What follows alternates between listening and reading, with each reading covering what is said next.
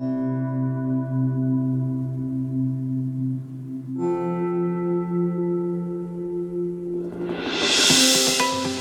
and thank you for listening to the podcast of the Vineyard Church Maryville here in Maryville, Tennessee. If you haven't already, you can visit our website to find out more information about our church or to find our full audio archive with all of our messages. So you can find all of that at www.vineyardchurch.us, or you can also subscribe on Apple and Google Podcasts. Now, let's hear this week's message. All right, we're going to jump right in here to the sermon. We are in a 4-part sermon series called A Gentle Answer. This is part 3. Our anchor text for this sermon series has been Proverbs 15, verse 1, which says this: "A gentle answer turns away wrath, but a harsh word stirs up anger."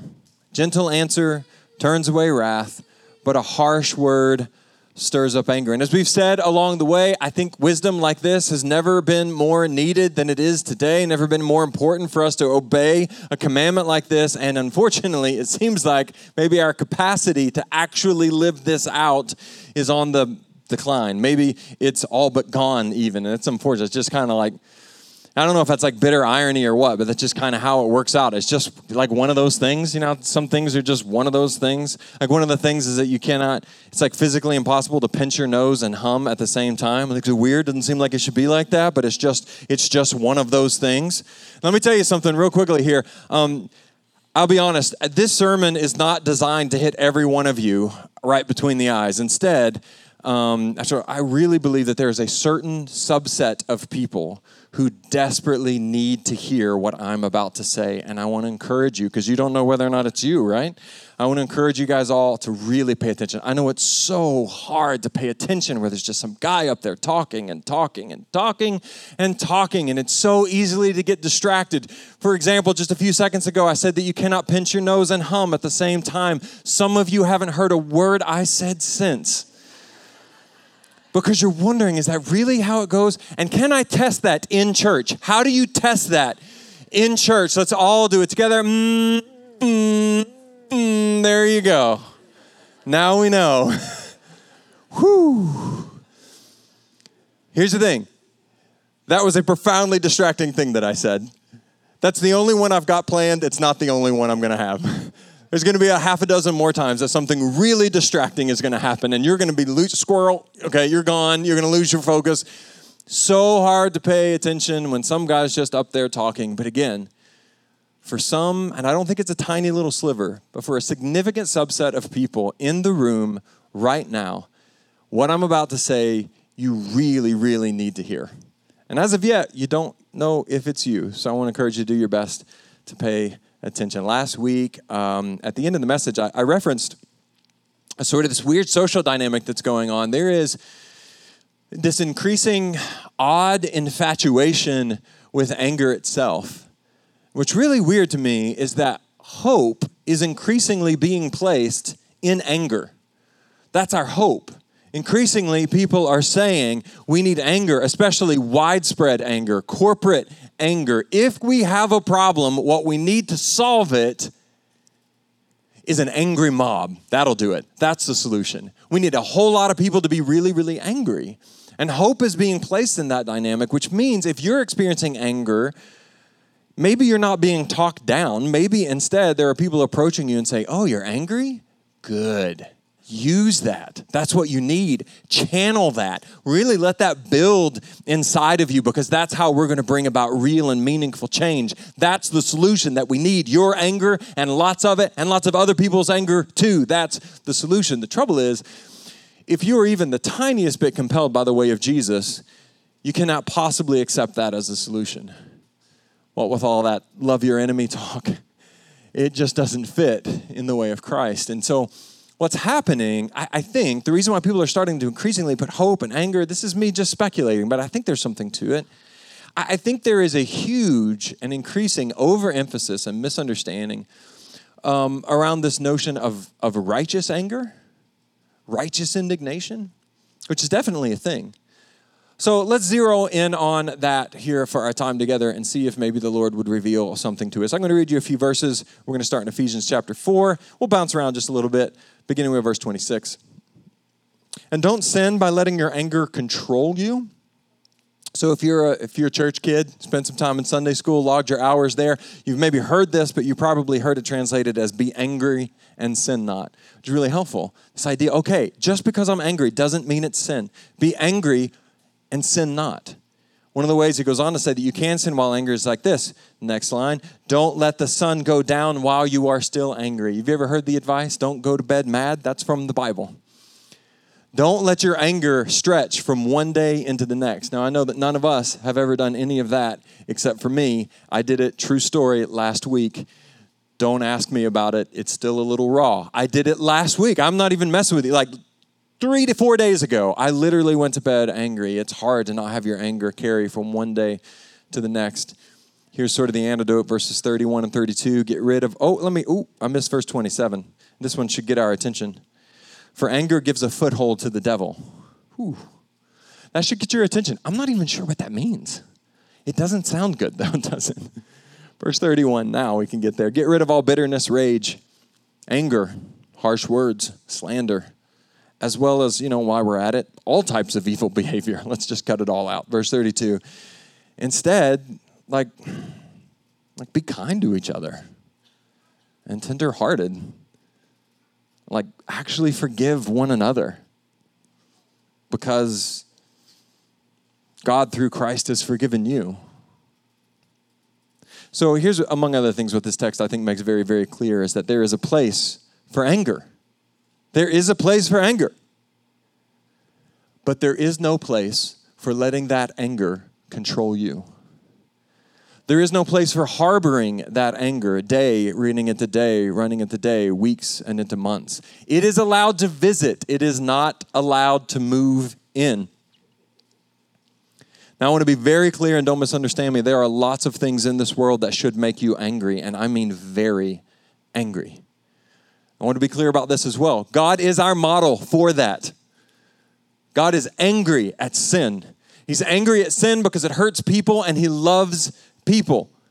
And if God is angry at sin that hurts the people that he loves, then we should be angry about sin that hurts the people we love, the people that God loves, which is everyone.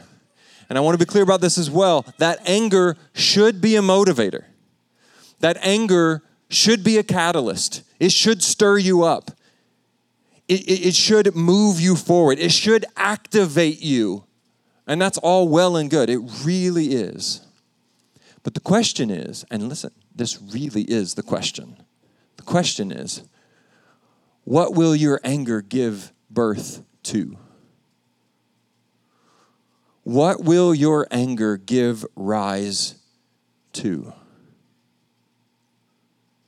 Listen closely. Jesus' anger against sin led him to the greatest act of sacrificial love the world will ever know. He died to pay the price for us all. And if we're going to follow Jesus' example and be outraged by sin, then we also must follow Jesus' example of love and mercy, forgiveness, and sacrifice as the net result of our anger, as the outcome of our anger, what it gives rise to. Now listen, your anger may very well be a righteous anger. That's a real thing. Most anything I've done in my life that has turned out to matter at all was born from a holy discontent, from a righteous anger.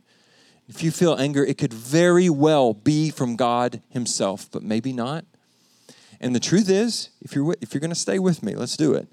It's actually really easy to tell whether or not you're dealing with righteous anger or unrighteous anger.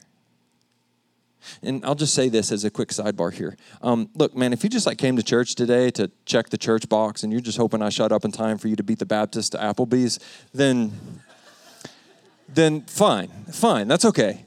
This isn't for you. But if you came to church today in hopes to actually do some work with the Lord and maybe see something that you couldn't see before, then you're going to want to lean in and listen very closely right now. If your anger is of the Spirit, then it will bear the fruit of the Spirit. And class, the fruit of the Spirit is love, joy, peace, patience, kindness, goodness, faithfulness, gentleness, and self-control. And if your anger does not give rise to love, joy, peace, patience, kindness, goodness, faithfulness, gentleness, and self-control, it's not righteous anger, period. If it is of the Spirit, it will bear the fruit of the Spirit. And I know it. You know how I know it? James 1 verse 20. Human anger does not produce the righteousness God desires. That's how I know it. Human anger cannot bear the fruit of love, joy, peace, patience, kindness, goodness, gentleness, and self-control. I think I skipped a couple that time. It does not bear that fruit. It cannot bear that fruit. The Word of God itself says human anger cannot bear that kind of fruit. If your anger gives rise to the fruit of the Spirit, it is of the Lord. If it is not, it is not. If it's your anger, it will give rise to something awful. If it's godly anger, it will give rise to something beautiful and hopeful and redemptive and healing. And if you're willing to lean in and be honest with yourself right now, it is really easy to tell the difference. And listen, I want to be very clear about this. You can feel human anger, sinful anger, and you can experience sinful anger over something that should give you righteous anger. All right, and you need to catch this. You can't just call it righteous anger because it's tied to a righteous cause. Do you understand? Just because it's tied to a righteous cause does not at all guarantee that your response to it will be righteous anger. It means there's a potential for it to be righteous anger. It is no guarantee of that. Let me give you an extreme example because extreme examples help illustrate points. Someone says, I have a righteous anger against abortion. Okay, well, so do I. What did you do about it? Well, bless God, I blew up an abortion clinic. Yeah, no, that's not righteous anger. It's not righteous anger. Like that's distorted and twisted and wicked and evil. A righteous cause like defending the unborn, is no guarantee of righteous anger. No guarantee.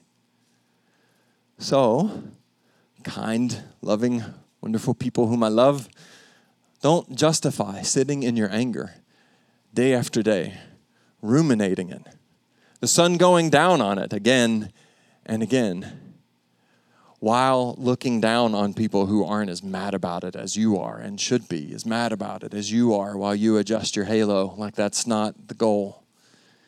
I'll give you a slightly less extreme example. Somebody says, I have anger against the mistreatment of immigrants. Well, good. I do too. What did you do about it? I'll tell you what I did about it. I acted like a total and complete jerk on social media. I mean, I lit some people up and I chewed out a few family members just for good measure because I think I know how they voted. And if I know how they voted, I definitely know exactly how they feel about immigration. So I let them have it too. Bless God. Yeah, no, just no. Like that's not righteous anger. It's just being a jerk. It's just being awful. Can I tell you something that's like a huge pet peeve of mine? Can I? Is this a safe place? Okay. Give me a second. I mean, when this happens, I just see red, man. It's a real pet peeve of mine when people act like the spawn of Satan from the pit of hell and then they blame it on Jesus. Ooh, don't do that. You're making me sin now. Don't do that. It's so very simple. There's a litmus test. It's black and white. It's pass, fail. Very simple. What fruit does it bear? Period. No. Exclamation point. No, it's a question. Question mark. So I just have moments like that. It's not. Do you think that's in my notes? I don't. Anyway, just got real confused. Here's another litmus test. If your spouse, if that's your story, or your best friends, the people who know you best, if they would get together and all agree together that your anger over a particular issue has made you and the world better, then you can know and be at peace that you have followed the heart of God. If not, then repent. Repent. And let God shape your heart. And let God, He's the only one who can, let God heal you. And stop blaming your angst on Him. So, here's the thing. Maybe you're like a good bit of folks. Like, this is not a rare thing. And you've kind of maybe grown comfortable with your anger. Cozied up to it. Maybe because you believed it to be righteous. And because you believed it to be righteous, you justified harboring it, and then the sun's gone down on that anger a time or two, or maybe 100 times or two. If that's the case, I want to be clear, you are not anywhere near alone. We're not going to do a show of hands, but you've got company in the very room that you're in. You're not alone. It is human nature to cling to your pain, and it is human nature to cling to your anger. It's like a warm blanket for a wounded soul. It just is, and it's a really easy trap to fall into. I want to give you a warning, though. This is from a guy we quote all the time around here, but it's been a while. Frederick Buechner. Remember him? We haven't heard from Freddie Beeks in quite a while, so don't worry. I saved up, and here's a really good one. Listen closely. And while we read it, give yourself a little bit of space that it might actually have something to do with you. Here we go. Of the 7 deadly sins, anger is possibly the most fun. To lick your wounds, to smack your lips over grievances long past, to roll over your tongue the prospect of bitter confrontations still to come, to savor to the last toothsome morsel, both the pain you are given and the pain you are giving back. In many ways, it is a feast fit for a king. The chief drawback is that what you are wolfing down is yourself. The skeleton at the feast is you.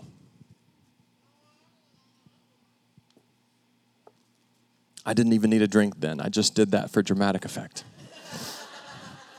Wanted that to settle in for a second. All right, we're going to say a couple more things here. Take a minute or two to break them down about godly anger, and then we'll call it for the week.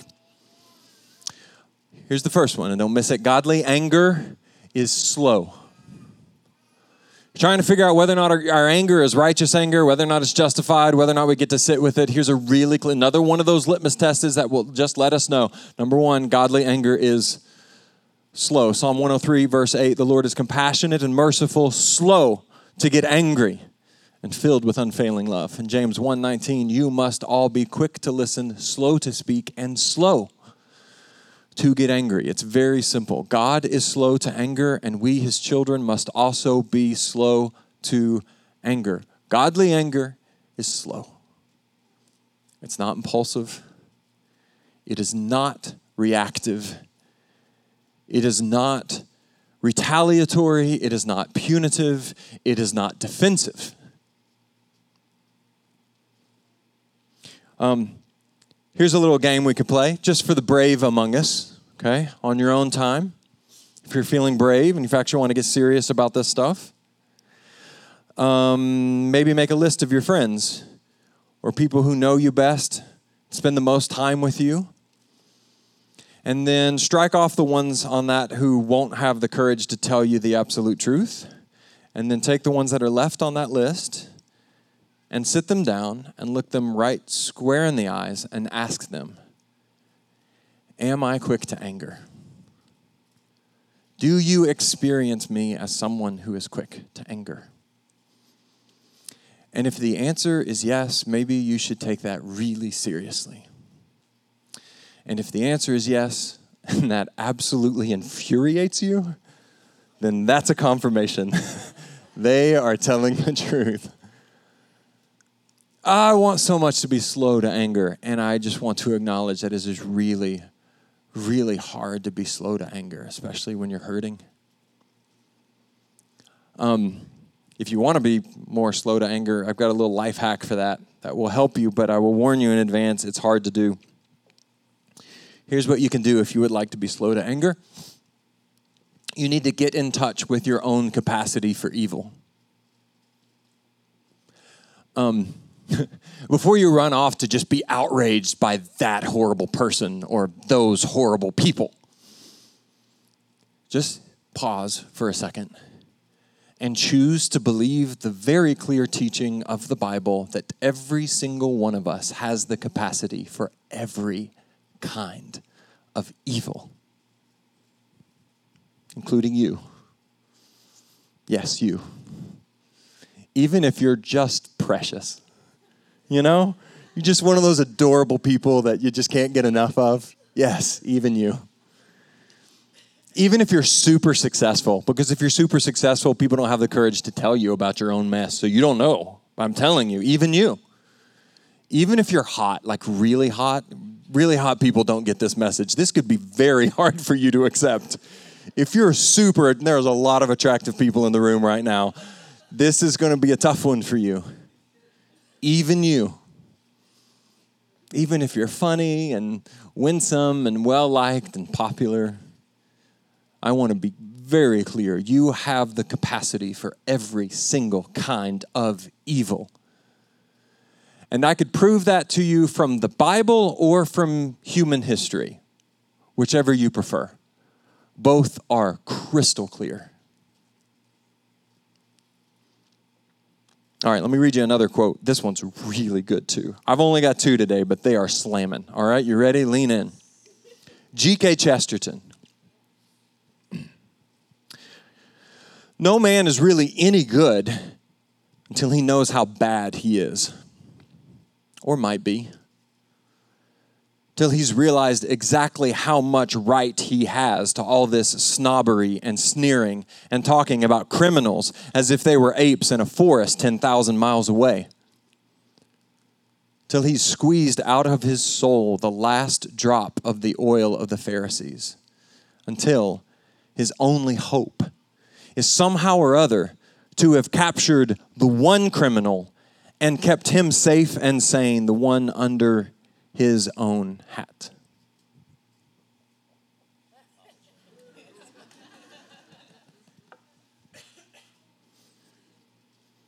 So before you go on a crusade, start taking out criminals, start changing things, just hit pause for a minute and realize step one is to take care of the criminal you see in the mirror every day. Once you realize that the phrase, "I would never do that," once you realize that is only the words of a fool, you'll find it a whole lot easier to be slow to anger, because you will realize that whatever they did, there's a good chance that you, in the same circumstances, with the same background, with the same set of hurts and weaknesses, would do the same thing or worse if you were in the exact same position. Here's another thing about anger. Number 2, godly anger. Remember, trying to figure out if ours is righteous or not. Godly anger tilts really heavily toward compassion. I mean, it just, if it's to be the anger of the Lord, it leans so hard into mercy. Last week, we looked at this incredible thing that Jesus said. He said, you should love your enemies. But what's way more profound than that is the fact that Jesus didn't just say that, he actually did it. He did it. There's a few points in the Bible that whenever I read through it, I just find myself just dumbstruck. I just have to sit there and picture it. And one of the places that I'm always stuck, I have to hit pause and try to take in, did that really just happen? It's this moment when Christ was being tortured more than we can ever fathom, and Jesus stops in the midst of all of that chaos and agony, and he asks his Father in heaven to forgive the people who were literally driving nails through his hands and his feet. And I just go, Luke 23:34, Father, forgive them, because they don't know. They don't know. all this agony and suffering. And in the midst of it, he thought of the people around him and he said this, they don't know what they're doing. God, please show mercy to these people because they have no idea. And I want you to, please don't miss this. This is so profound from Scripture. They were ignorant. That's what he's saying. They didn't know. They were ignorant. And Jesus used their ignorance as an excuse for mercy. I hope you can see how profound that is. I hope you can see how countercultural and rare and beautiful that is, because I look around, see it feels like the world over, and what I see again and again and again is all these people who's using the ignorance of other people as an excuse to show them wrath and outrage and disdain and judgment.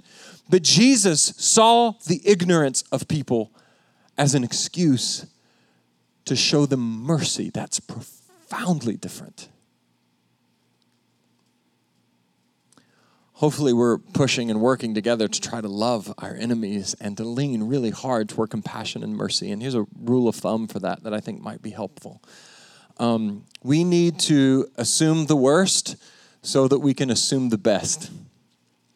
We need to assume the worst so that we can assume the best. And this is what I mean by that. And you already know this information, but it is the wisdom of God to know and acknowledge that there is just tremendous, deep pain or confusion or ignorance or loss or unfair treatment. There's something like that sitting underneath and influencing the actions of the people who hurt us.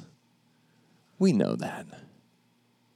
It's so hard to step out into the world wearing those lenses, but we know that. The wrongs that people do, the things that hurt you, we know they don't happen in a vacuum. They don't happen in a vacuum. We all know this. We probably even know the little slogans that go with it. Hurting people hurt people. It's true. Hurting people hurt people. Broken people break stuff. In the way of Jesus, and don't think for a second I'm telling you this is easy. I'm just telling you it's clear. The way of Jesus is to accept that reality, to break that cycle by refusing to retaliate, by insisting upon mercy, by demanding of yourself that you not add to that person's pain by retaliating to cause them more pain, but instead you assume the best of them by choosing to assume the worst of their past. Assume the best of them by choosing to assume the absolute worst of what they were bringing into that moment. It just changes the way you move out into the world. I got a couple more things to say, but David, you can come on up and maybe help us close this thing out. I'm going to say it again. I know I've already said this, it just needs to be repeated. Jesus' gentle answer to sin, the thing that angered him, was to sacrifice his life, suffer in ways we cannot begin to fathom, and to take on the punishment that we deserve. And if we are to be the people of God, then our gentle answer has to be the same. And it's hard. It's just so hard to do. To absorb the blows, to remain kind, to be slow to anger, to lean really hard into mercy and compassion. It's so hard, but listen, it's so profoundly beautiful. And it's more powerful than anything I could ever begin to articulate. When you break the cycle of retaliation, when you assume that the people who have hurt you or are hurting you, that makes it even harder when it's ongoing. You choose to assume the worst of their past, things that maybe you can't even begin to comprehend because you haven't walked a mile in their shoes. You assume the worst of the past so that you can choose to assume the best of them so that you can still lean hard into mercy and kindness. But in order to do that, we might need to change our lenses. We might need even, I don't mean to be dramatic, but like a paradigm shift, a new way of seeing the world. Here's what it means. You have to stop being friends with your anger. It's not your friend. It means, if this is where you're at, opening your eyes to see that righteous anger only gives birth to righteousness. If it's of the Spirit, it will bear the fruit of the Spirit. And if not, it's your enemy. If your anger does not lead you to kindness, I'm telling you, it will be your downfall. Back to Freddie Beeks, y'all. The skeleton at the feast is you. Guys, Jesus' anger against his executioners was righteous. He was innocent. He did not deserve what was being given to him. And he was genuinely angry. He was fully God and he was fully man. He had no choice but to be angry as he suffered in that moment. Remember limbic system? He's in excruciating agony. His body is flooded with adrenaline just trying to stay lucid. His anger was real and it was righteous, but his response was even more righteous. It was mercy. It was forgiveness. One more time, Psalm 103, verse 8, the Lord is compassionate and merciful, slow to get angry, and filled with unfailing love. We're going to have Selah, as we do every week, a couple of minutes to reflect on our own. And if you'll allow me, I would like to direct the first couple minutes of that, and then we'll have time to seek the Lord in silence. So I want to encourage you now to take whatever posture will best help you focus. For me, that usually means closing my eyes and bowing my head so I'm not looking around, but that's by no means necessary. Whatever will help you create some space to be honest with yourself. It's a quick little activity. It's not a fun one, but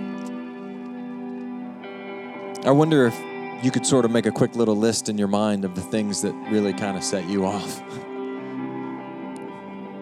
What are the things that, man, they get you? You might be able to think of a couple pretty quickly.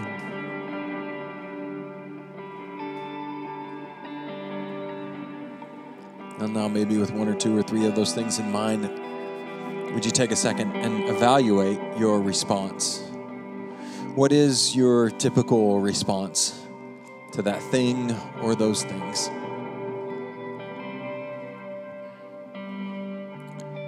And now here's the really clear litmus test. We're going to find out whether or not this is godly anger. It's the hardest question. What fruit does it bear? Your response to those things that set you off. If it's of the Spirit, it will bear the fruit of the Spirit. Is your response love, joy, peace, patience, kindness, goodness, faithfulness, gentleness, and self-control? If so, be affirmed. If not, then hear the loving voice of the Lord saying, that's not righteous anger. And you're not just hurting the person you're speaking to, you're hurting yourself. You are the skeleton at the feast.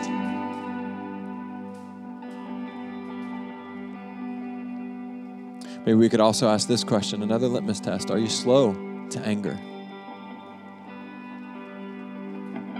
Godly anger is slow. It's not reactive. It's not retaliatory.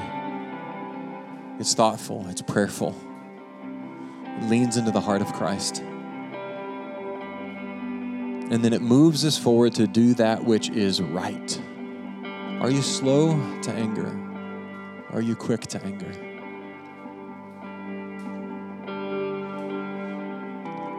And as you consider your response, maybe you could also ask yourself, are you leaning hard toward mercy and compassion? Is that where your anger leads you?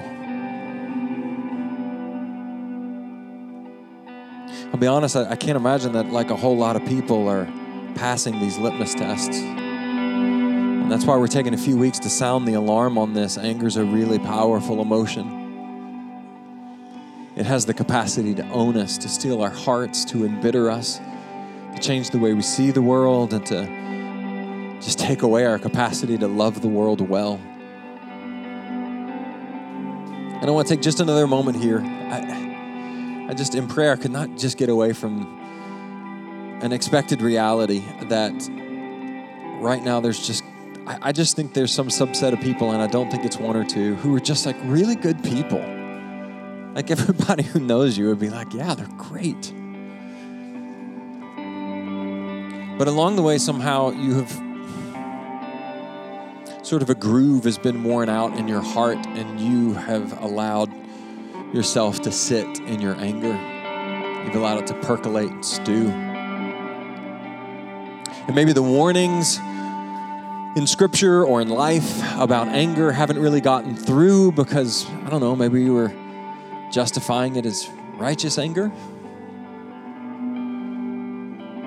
I just can't get away from the idea, though, that there are people in the room right now, and not just one or two, who are just suffocating in that.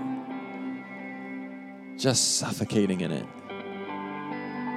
In a very real way, it is stealing the vitality of your soul.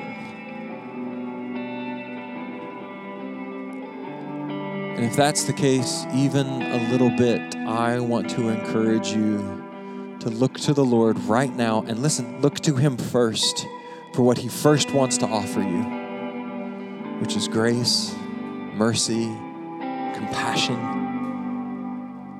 This is the Jesus, the one you're turning to now, is the one that we have been saying is the example. For those who have wronged Him and those who have hurt Him and those who have gone astray, He leaned so hard into mercy.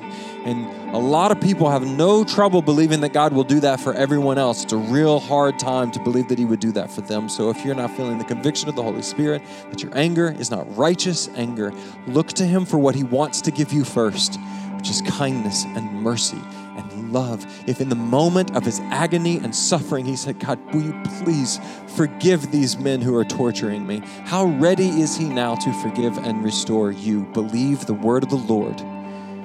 He loves you. He wants to heal and restore. And He wants to usher you into something better, a life that is not controlled by anger, that is free of the burden of holding on to your hurt, where you can breathe easily rather than being suffocated by the weight of frustration and contempt that you carry. Receive the mercy of the Lord. And while He still has your gaze, let's pause now and let Him give us instruction for how we move forward next, how we go His way.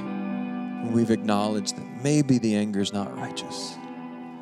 So what then, Jesus, would you have us do?